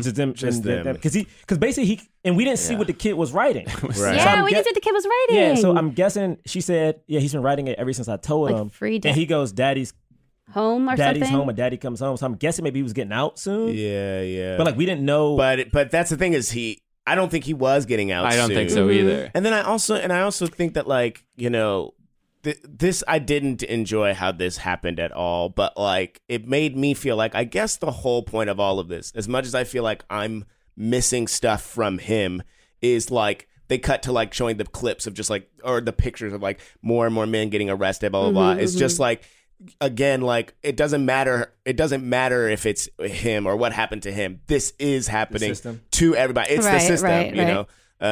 So right. And it's tough though. I actually felt a similar way about White Boy Rick, which we won't review because that's a White Boy Leap. But there's a similar thing where like they're talking about the systemic injustice of the criminal justice system, of like how we treat people like before they're convicted, and then also how people are treated in prison, and like how it's just like not right, like the way that the system works. But in that story, like they were also trying to, in White Boy Rick, they're also trying to do like a crime, like a person like started from the bottom and now like they're on top. Yeah. And then like in this story, they're like also trying to do a romantic story. So like it's there, but it's like not fully explored, and it leaves me like wanting for both. Yeah, and I felt that way agree. in that movie and in this movie where I was like, they're great. I mean, honestly, they're great scenes, but it's tough because you think about like, especially because this case also is talking about the legal system, but also, I mean, it's talking about like, you know, rape and like how those cases are tried. Man, and if we're assuming now that this kid isn't getting out for a while, to me, it's like, it's just something. And again, this movie was shot last year. Like literally this week alone, there's a white frat boy who assaulted a woman, took her virginity, and will not serve jail time. And not only that, but if he goes into like a drug or rehab, some shit, I don't believe in saying this shitty ass name, but if he goes to a drug rehab center, his what is it? History is expunged, so he doesn't even have to like file as a sex offender. And we all know what happened last year with that other douchebag white dude behind. Yep. And it's like, if you're gonna say something about the system and how women are believed, like it's just, there's a nuance that it's tough. But this movie was long enough that I felt like we could have went in depth with one of the two. The problem is that I don't think that's not the original intent of this book, right? It was a book. It was a book. It was a book. So it's like that's not the original intent of it, because it was not dealing with that. It wasn't really dealing with that. But in the context of today, it feels strange. And then like, I don't know if we handled it. I don't even, and I do think he was aware of it, because I think that's why we got the scene between the two women. Yeah. But it still felt, and I don't know if that scene exists in the book. Maybe it does. But it still felt, it wasn't, I don't know. Anyway, we have to. Yeah. But you know, can I talk to Hollywood real quick, y'all? Yeah. Oh, yeah. Yeah. But you know what? You know, we're talking about black love and all this cool stuff. I think that's beautiful. You know what I'm saying? So I want to switch something up. Because you know, one of us got married recently, and I felt like there was a toast that James and I didn't fully get to. We didn't get to really be a part of this toast. I feel like we were gypped, and I feel like in that gyp that we didn't really get to toast. Just so you know, that's not a politically correct word can't anymore. say gypped. I can't say gypped? Say gypped. Yeah. What? Oh, really? Like yeah, because like at first it's gypsies, which is also seemed is like it's considered derogatory. I'm sorry for saying gypped. No, that's all right. Can I say swindled? There you go. Yeah, we got swindled. Yeah, we got swindled because we believed that we were just doing an icebreaker, so we didn't really get to toast. We didn't get to toast. We didn't get to toast our friend who just got married. Whereas like people gave all these wonderful stories that we were like, oh, we would have done the same thing to our friend instead of just dragging them, which we probably already would have done. So Can we do it? James, you want to do it? Dear John? We do it, Dear John? Let's do it, Dear John, real quick. But hold on, James, if you don't mind, you gonna start first. I bought. You want me to start first? I bought something for the occasion. Okay, I want to toast. You do realize this is an audio medium, no, right? No, but this is for us. We're gonna do a toast. Okay, but nobody. No, Dear John. All right, No, this is for us. Actually, getting something. No, this is. I want people to know. This is for real. I don't want you to feel like. Hurry up. No, I'm not rushing this. It's in the fridge. It's in the fridge. This is about to be a full hour. Oh my God. You know what I'm saying? This is real. All right. Okay. Yes. Dear John. Uh-huh. Okay. We've been friends for a long time now. 5-6 years, maybe, maybe a little bit longer than that. And it's been an important friendship to me. You have been a fabulous comedy partner over the last 5-6 years. Thank you. And working together, you have kept me in line. in ways that are difficult to express, and something that I really enjoyed about the wedding was getting to hear your now wife talk about what she loves about you. And one of the things that she talked about was your curiosity and how and that is something that I just want to also just say, because we never get a chance to talk about this, but I really admire. Oh, that was it. That was real champagne. That was the just champagne. In case you thought we were lying. But that is something that I have always admired about you, is your curiosity and the way that you ask questions. It's champagne. I know you don't drink, but it's just champagne, man. It's just a little sparkling. And the way that you think is just something that I have always looked up to, and I'm happy to know you and to get to feed off of some of that. Thank you. I'll go. Yeah. So this is my thing. I'll go on the other side. You know, I feel like out of the relationship as my side chick, don't like this. I already don't like it. No, but I will say something that I believe is that, you know, out of selling shows and working together, like, we challenge each other a lot. I feel like, John and I. So I feel like if we ever agree on one point, especially if it's about a joke or about a scene, like, we've got it. We've got the thing, because we've got the 2 points that usually see on opposite sides, and we made it work. And over the last couple of years, you know, I could say that our combativeness has lessened. That's true. I feel like it has lessened. I feel like we have has. now grown in the ways of, like, not only understanding, but taking a beat. You know what I'm saying? We got to go back and listen to that Blazing Saddles episode. Yeah, this is the antithesis of that joke. But in saying that, though, I do think it's a thing to, like, watch someone grow and enjoy it. And then also, you know what? Now you stuck with us, bro. Like, now, Bray, if you don't cry by the end of this, you know what I'm saying? But now, the whole point of this is for you to be crying and get them drunk. You're not crying right now, and get them super drunk. That's making me very upset. Get them so drunk. But I want you to know, though, man. A lot of jokes happening. But that's how it's gonna go down. But I think you do need to know, man, is that we do appreciate you, we do respect, and it's also very nice to see that you got married, bro. Yeah. Like, you got married. You're like a grown-ass man now, you know? And I will cheers to you, to that black love that y'all put on display. Thank you. You know what I'm saying? To that ring that I see on your finger. That's and, you nice, know, Rick. to happy years in the future. Thank you. Cheers. Cheers to you, Bray. Yeah, cheers, Bray. So, yeah, that was my dear John Hollywood. That was very nice. Real quick, you That was guys, very sweet. because the whole time we've been doing this podcast, I've been thinking about, like, the title of this movie. Oh, The movie okay. is called If Beale Street Could Talk, Right. right? And as we talk about it, I've been thinking, like, wow, like, yeah, like, all of these questions that we have, all these things that we wish we could have seen are things that maybe if Beale Street could talk would have said, right? Mm-hmm. Right? And I just think that if Beale Street could talk, it would have said, like, oh, here it goes. You know what I'm talking about? I feel like Why did you do that? I feel like it would have said, who loves orange? Why are you doing this? You know? Why If are it you had a doing voice, this? Disrespectful. If it had a voice, it would have. I just feel like it would have said, "Why isn't there a Keenan and Kel reunion?" What?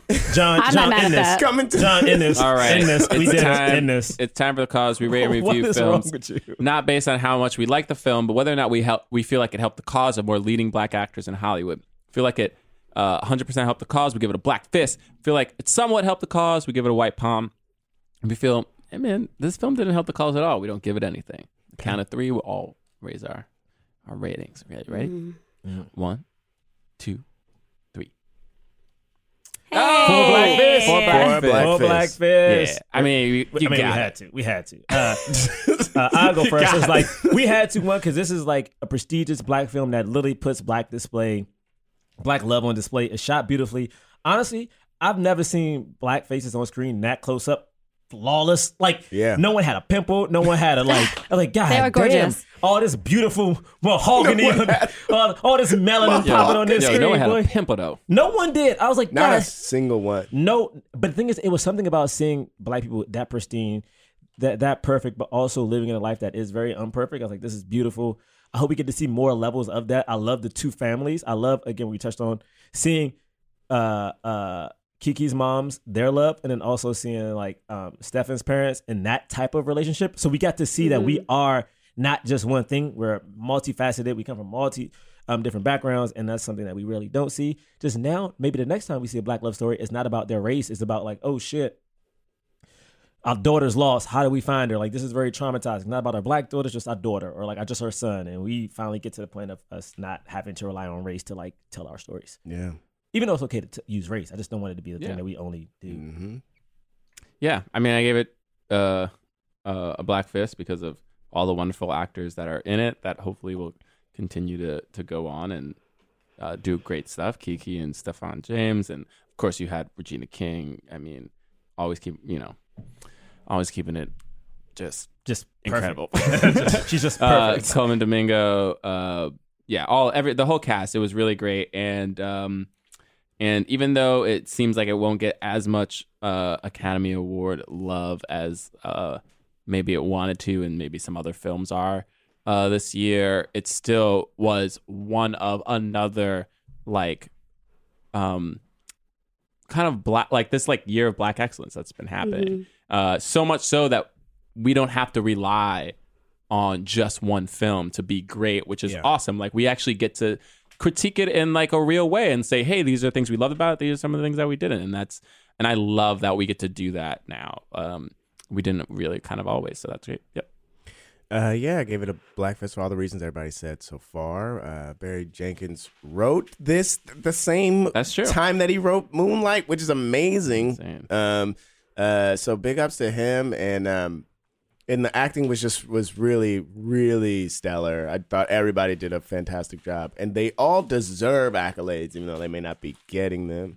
I also find it interesting. This was something I thought of earlier, forgot to say. But I find it interesting. This is the second movie that we watched this year that had the phrase, between two lovers, we have all the time in the world.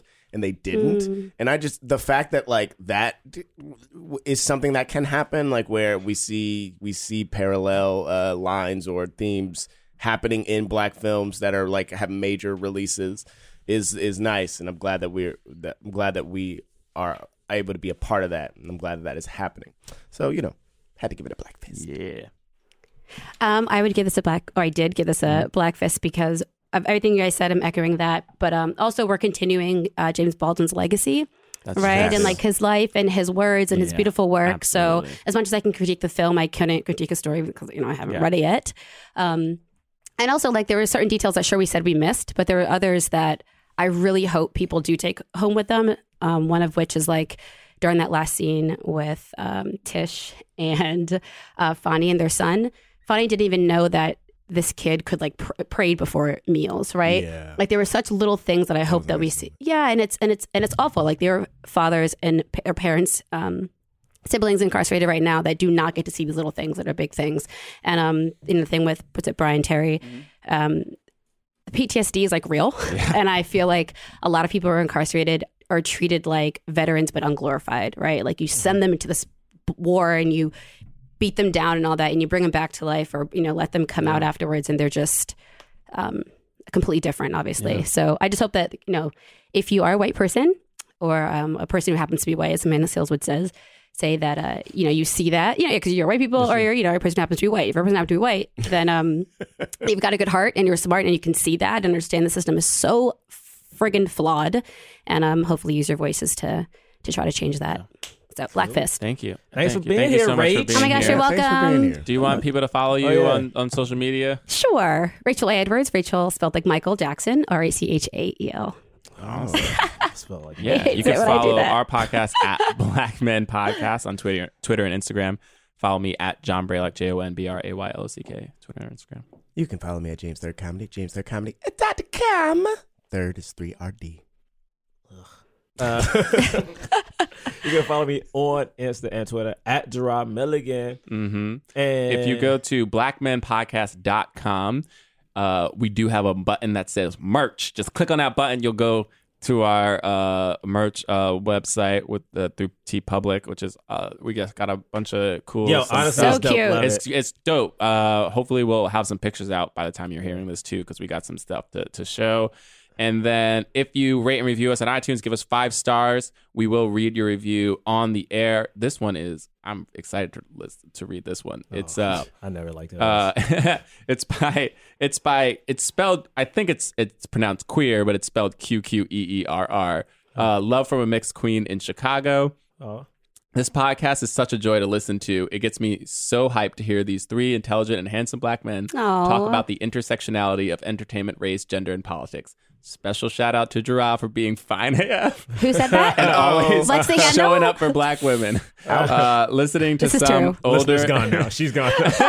Listening to some older episodes this weekend, I found my eyes welling up as Jonathan talked about not being allowed to play the rock around the white kids growing up, even though he looked the most like him. I had the exact same experience with white kids saying I couldn't be Beyonce when we were playing together. I had to be Kelly, even though I had the best voice and looked the most like B. As a mixed person who grew up around mostly very racist white people, I've never truly heard my experience echoed back until listening to this podcast. I mean this to say that this podcast is important far beyond the conversation of entertainment. It's important for us to continue sharing our histories so we know the best way to rewrite them. Anyway, thanks again for all the great work you do. Come do a show in Chicago soon, and please talk about Queen Latifah more. Yeah, we should put that. We should put that review on. Like nothing about me though. She ain't... That's all you heard. That's all you heard in that long post. Was there was nothing about you. There was no shout out to James. And then I'll read this one just because it's really short and quick. This is by Cash DZ. It says, "You will learn something, so listen to it." I appreciate it. Thank you guys. You guys are great. Thank you. Next week, I do think will be. Oh well, Aquaman. it depends. Probably Save the Last Dance, or It's either Save the Last Dance or maybe we might do Escape Room or Aquaman. Oh right, yes. But this is the last podcast of 2018, right? Yeah. So happy New Year. Happy New Year. Enjoy it. Do something nice. Have fun, y'all. All right. We'll see you next week. Peace. Peace. Forever Dog. This has been a Forever Dog production. Executive produced by Brett Boehm, Joe Cilio, and Alex Ramsey. For more original podcasts, please visit foreverdogpodcasts.com and subscribe to our shows on Apple Podcasts, Spotify, or wherever you get your podcasts. Keep up with the latest Forever Dog news by following us on Twitter and Instagram at Forever Dog Team and liking our page on Facebook. What's up, Black Men Can't Jump comic book fans? James III here to talk to you about my comic series, Junior, available now on Kickstarter. The ghost with the most past due child support is back in 4 brand new issues of this semi-autobiographical supernatural comic series. It's got all sorts of spooky hijinks for fans of Beetlejuice, The Good Place, and The Mummy, stuff like that, and features award-winning artists from Marvel, DC, Dark Horse, and more. It's available on Kickstarter through June 9th. Go to ruleof3inc.com or follow me at ruleof3inc on IG for more details. Donate today!